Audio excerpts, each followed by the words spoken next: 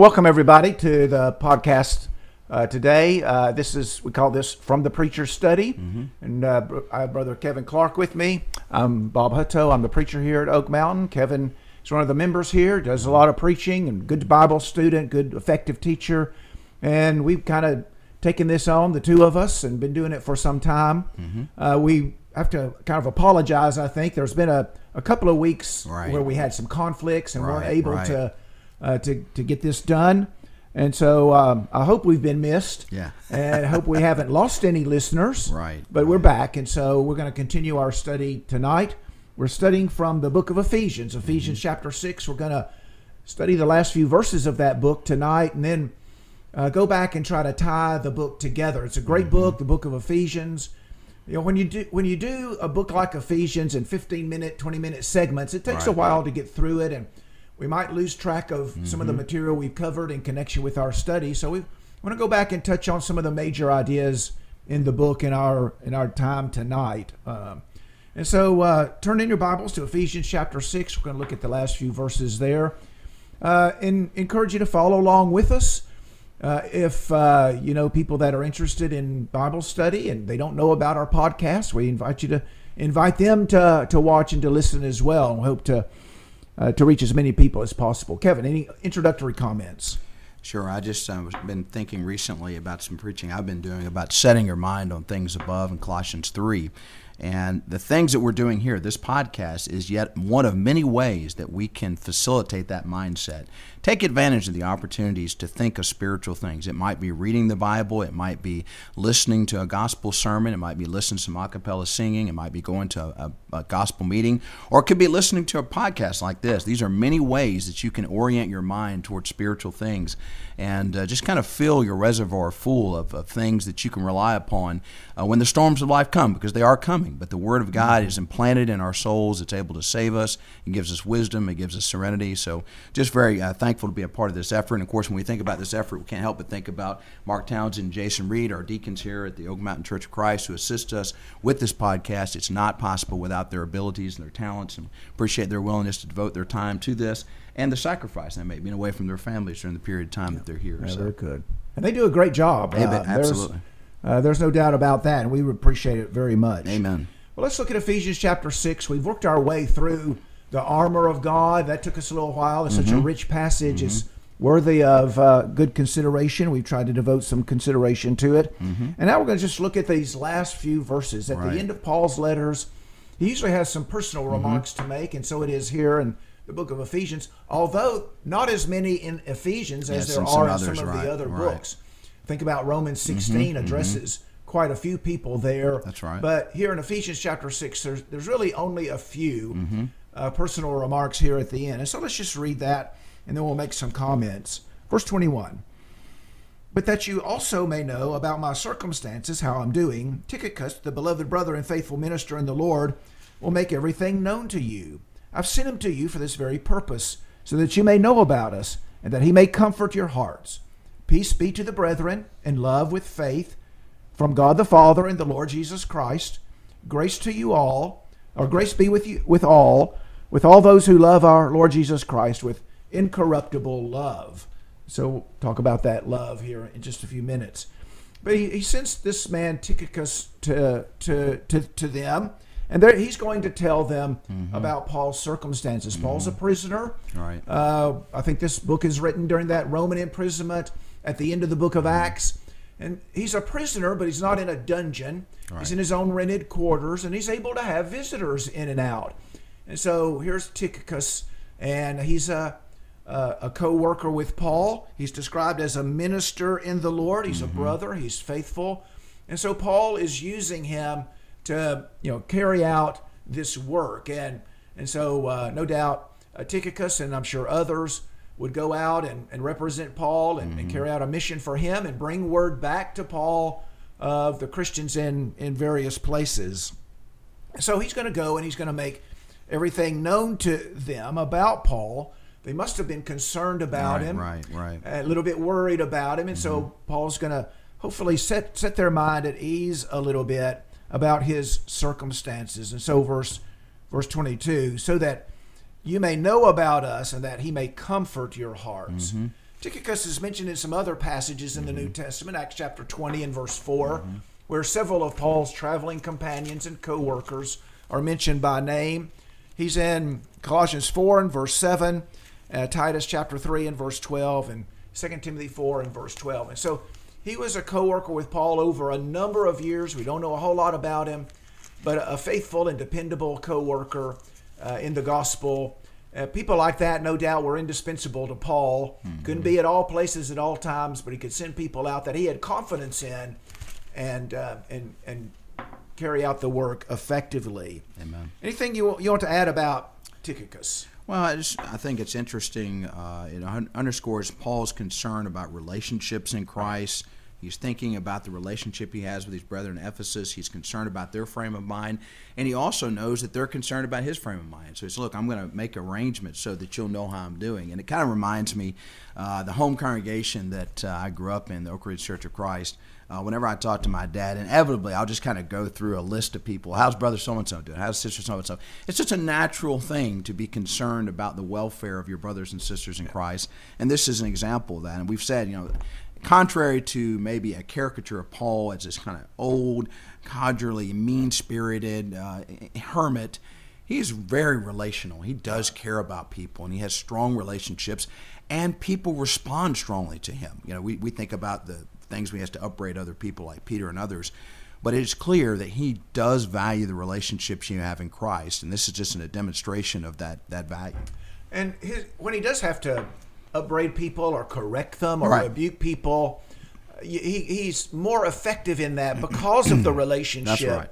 that he has with people, because they know he cares That's about right. them. That's right. Well, that's his rebuke might be received even Right. better. Right. And so that's a good lesson for us, I It think, is. as well. It is. If all people hear from us is just rebuke, if the only time we talk to someone is to Right. rebuke them, Right. well, that's going to get old, and Yep. they're not going to listen. But if they know we care about them, Right. if we know we have this genuine love for them, Mm-hmm. and if we build a relationship with people, then if that time comes where we have to correct people, then it's much better received. And Absolutely. so the relationship is really important in our spiritual development. Well, and think about this. All of our service really can be characterized by the term relationship. It's really Matthew 22:37-40. Love the Lord your God with all your heart, mind, and soul. Love your neighbor as yourself. What is that? Your relationship to God and your relationship to your fellow human beings. That's it. Everything else falls under those two umbrellas. So we're talking about we're in the relationship business, but God gives us some guardrails as to how those relationships are to be conducted and how we're to act within those relationships. Right. I think about all the passages that stress love. What's the preeminent characteristic or quality between God and His people, and Right. between God's people one to another? Well, it's got to be love. That's right. I think about passages like Romans chapter 12 and verse 9. Let love be without hypocrisy. Be devoted to one another in brotherly love. Right. And so that love is stressed throughout. And so if people know that we love them and we are only interested in their best and their well-being, well, I think people will be more likely to listen That's to right. us, whether we're encouraging or we're correcting. Absolutely. And that love, we can say this, that love looks out for their spiritual well-being. Obviously there's a concern about their physical well-being as well, but the preeminent concern is their spiritual welfare. And the reason why I say that is there's some things that if we just focus on the physical, there's some things we won't say, we won't do, we won't bring out, we won't correct because they're uncomfortable, they could jeopardize the relationship. But when you're looking out for the souls of your fellow men, that emboldens you sometimes to say some things that are very awkward and very difficult to say, but they have to be said because you're looking out for the spiritual welfare of that person. Right. I'm reminded of 2 Corinthians chapter 2, verse 4. Yep. Paul says, out of much affliction and anguish of heart, I wrote to you with many tears, Yep. not so that you would be made sorrowful, All right. but that you might know the love which I have, especially for Absolutely. you. And so Paul can be direct, and he can rebuke, and Yep. he can correct. And here, that seems to be the case. I wrote to you in affliction and Right. anguish of heart with many tears. Wasn't easy for him to write to them Right. in this way. But I want you to know the love that I have for you. Amen. And so you can see some of that relationship here at the end of the book of Ephesians as Paul sends Tychicus to them to tell them about Paul's circumstances, and then he will bring back a report about the Ephesians and to Paul, and hopefully will encourage him as well. Amen. In the final 2 verses, just look at the qualities that are highlighted here. Peace be to the brethren, love with faith from God the Father and the Lord Jesus Christ. Grace be with all those who love our Lord Jesus Christ with incorruptible love. And so peace. Paul expresses his desire for them to be at peace, which is one of the major points in the book. In Ephesians chapter 2, he talks about the peace that ought to exist between man and God and between man and man in the gospel. And so he's picking up on that again. Ephesians 4 talks about the unity and harmony and peace that ought to exist among brethren. And so here he returns to it. I hope that peace is upon you. And then love, we've been talking about with faith. And we tend to maybe distinguish between faith and faithfulness when we shouldn't. Right. Because faith produces faithfulness. They're closely related ideas. And so peace be with you with love and faith and faithfulness. And then he emphasizes grace and love as well. The New American Standard Bible says, with incorruptible love. Those who love our Lord Jesus Christ with incorruptible love. I think you read from New King James, which might say sincere. In sincerity. Yeah, in sincerity. Well, what do you think he means by incorruptible love? Well, I think that's true love. It's pure love. It's not selfish. It's not using people in a manipulative way. It's not just because this person makes you happy in their presence, but it's a genuine looking out for their welfare, a concern for their well-being. And as we said before, that's a fuller love than the kind of love that gets thrown around and bandied around in the world.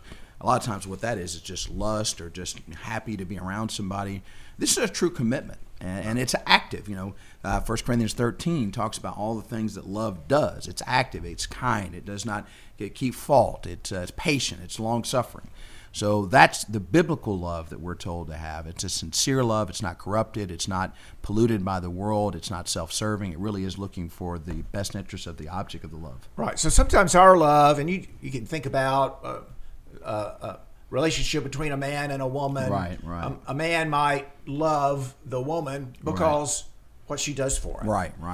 And so it's really a self-centered sort of That's love. And so I love you because I can get out of you what I want. Right. Or sometimes it's a conditional kind of love. Now, I'll love you if on these conditions, if you do this and if you behave in this way and so forth. Well, then I'll love you. Right. Those are not, and you use the word pure, those kinds of love, if they're love at all, are really not pure, are they? They're impure. Not at all. Well, our love for Christ is not conditional. Right. We love him because he is our Lord. He's our Savior. Right. He's worthy of our love, our commitment. And so there are not any strings attached. It's not conditional. Right. It's not, I love you if you do this for me, and if you stop doing it, I'm not going to love you anymore. Right. We love him even if he didn't do anything for us. That's right. But just simply because of who he is, and he's deserving of our devotion. Right. And so it's an incorruptible, it's not selfish, not self-centered. There's no ulterior motives. It's not seeking self-gratification. That's right. It's simply a pure, unconditional love. And one thing I think about that is Jesus said in John 14:15, if you love me, keep my commandments. And so the litmus test for whether you truly love the Lord is, what are you doing in response to his commands? And if you're doing what he wants you to do, then you love him. And I think by extension we could say the same thing, a husband and wife, children and parents. If you love somebody, you want to do things to please them. And so you do what they say. And if you don't do the things that please them, by the corollary is you don't really love them. That's right. And so we could say we love the Lord. How are we living? How are we responding to his commands? If we're not doing what the Lord says, that's not me saying it, it's not you saying it. The Lord himself in John 14:15 said, you don't love me unless you're obeying me. Right. That's right. Well, we got a minute or two left. Let's just kind of review the book a little bit and just kind of go back and think about it and think about the highlights in the book. It's a great book. Ephesians is an outstanding book. Amen. Well, I'm just going to try to summarize it here. We might say in Ephesians, Paul explains the eternal purpose or the eternal counsel of God. Right. It's been a mystery in ages past. That is, it's been in the mind of God and not completely revealed to human beings. So it's been a mystery in the past, but it's been revealed in the present age. And the counsel of God, or the purpose of God, is to bring all people into fellowship with himself in Christ. That's right. In one body, so that they may lay hold of the glorious inheritance that God has laid up for them in heavenly places. And all of this is to the praise of God's glory. Amen. And so the book of Ephesians is about the unfolding of God's purpose to save all men in Christ in one body to the praise of his glory. Amen. And he fleshes out or elaborates on the practical implications of that, Right. beginning in earnest in chapter 4. And so we spent a lot of time on that. Right. And so just highlights of the book include that idea of summing up all things in Christ, unity in Christ, the one body in Christ, and so forth. Amen. What do you pick up on, especially in that first half of the book? Well, the preeminence of Christ, how important Christ is. Everything that we have is through Christ. We have all spiritual blessings through Christ. He's the one that brings the Gentiles and the Jews together. He's the one through whom the wisdom of the Lord is demonstrated to the world and to the powers that be, spiritual powers as well as physical powers. So Jesus is the central figure in our relationship with God. So what stands out to me is, sometimes we talk about religion. People say, well, the doctrine doesn't really matter as long as we all kind of agree with certain moral standards. And that's what religion is all about, just practically. No, religion as understood properly, as the Bible reveals, is all about Christ. The doctrine is everything. From that flows everything. As you just said, the practical component, Paul doesn't get to that until he establishes the preeminence of Christ. And it's from that preeminence that the practical living therefore flows, not the other way around. So I think it's very clear that Christ is the center of everything when it comes to Christianity. And so if Christ is the center for you and Christ is the center for me, Right. well, then we ought to be together. That's so right. whatever superficial differences Yep. there are Yep. between us, Yep. they're dissolved because we have one preeminent, primary, overriding interest, Right. and that is our relationship with Christ, and that That's binds great. us together. Yep. And so, that's one of the practical things he elaborates on, chapter 4, that we ought Yep. to give unity, Absolutely. give diligence, keep the unity of the Spirit and the bond of peace. Right. Why? Because we're all one in Christ. That's right. That's right. In the second half of the book, he talks about, just like we said, some practical aspects of the book. We've touched on the harmony that ought to exist among brethren. Right. That he contrasts righteous conduct with unrighteous conduct. He touches on the family here in Ephesians chapter 5. Just one of the expressions he uses is our walk. We That's walk worthily of the calling with which we've been called. And so he just elaborates on that in the second half of the book. Absolutely. Our time's just about out, Kevin. Yeah. Would you like to add anything else as we close this study? Well, in the second half, I do like the fact that God says, wherever you're at, there is a way for you to serve me. If you're a wife, there's a way for you to serve me. If you're a husband, there's a way for you to serve me. If you're a Christian, if you're a bondservant, if you're a master, there's no station in life, no position you occupy that doesn't have obligations to God because, again, the preeminence of Christ. So all of us can be emboldened by the fact that God expects things for us in the position we find ourselves. If you're a slave, God has responsibilities for you. If you're a slave owner, God has responsibilities. If you're a husband, if you're a wife, if you're a parent, if you're a child, grandparent, whatever, Right. God has responsibilities. Why? Because Christ is preeminent, and we want to reflect the glory of Christ in how we conduct our lives. Right. All right, very good. Good book, good study. Yep. It's worth going through again. Yes. So Amen. next time we go through it, or just individually go through it, or study it in a Bible study, we'll see something that we hadn't seen before. Amen. And that's the way Bible study is. It's It always is. that way. And so next time we go through Ephesians, our eyes will be open to new and exciting things. I hope we've been able to bring some of those to light Amen. in our study. We'll close with a word of prayer. Kevin, would you Sure. like to lead us? Let's bow our heads. Dear gracious Heavenly Father, we thank you so very much for this opportunity we had to study your will. We're so very glad that you have opened to us and revealed to us your will and your mind so that we can know how we ought to think, how we ought to walk, how we ought to talk, how we ought to dress, how we ought to interact with one another. We just talked about all the different capacities we can have, and all of those we have obligations to you. And so very thankful you had laid out for us in the Bible the path that we should tread. And please give us more strength and more courage and more determination to be pleasing in thy sight. We've talked about love tonight, how important it is for us to have love for you first and foremost, that we love you with our heart, mind, and soul, and that you're the preeminent being in our lives, that we orient our whole lives around trying to please you in all capacities, all aspects.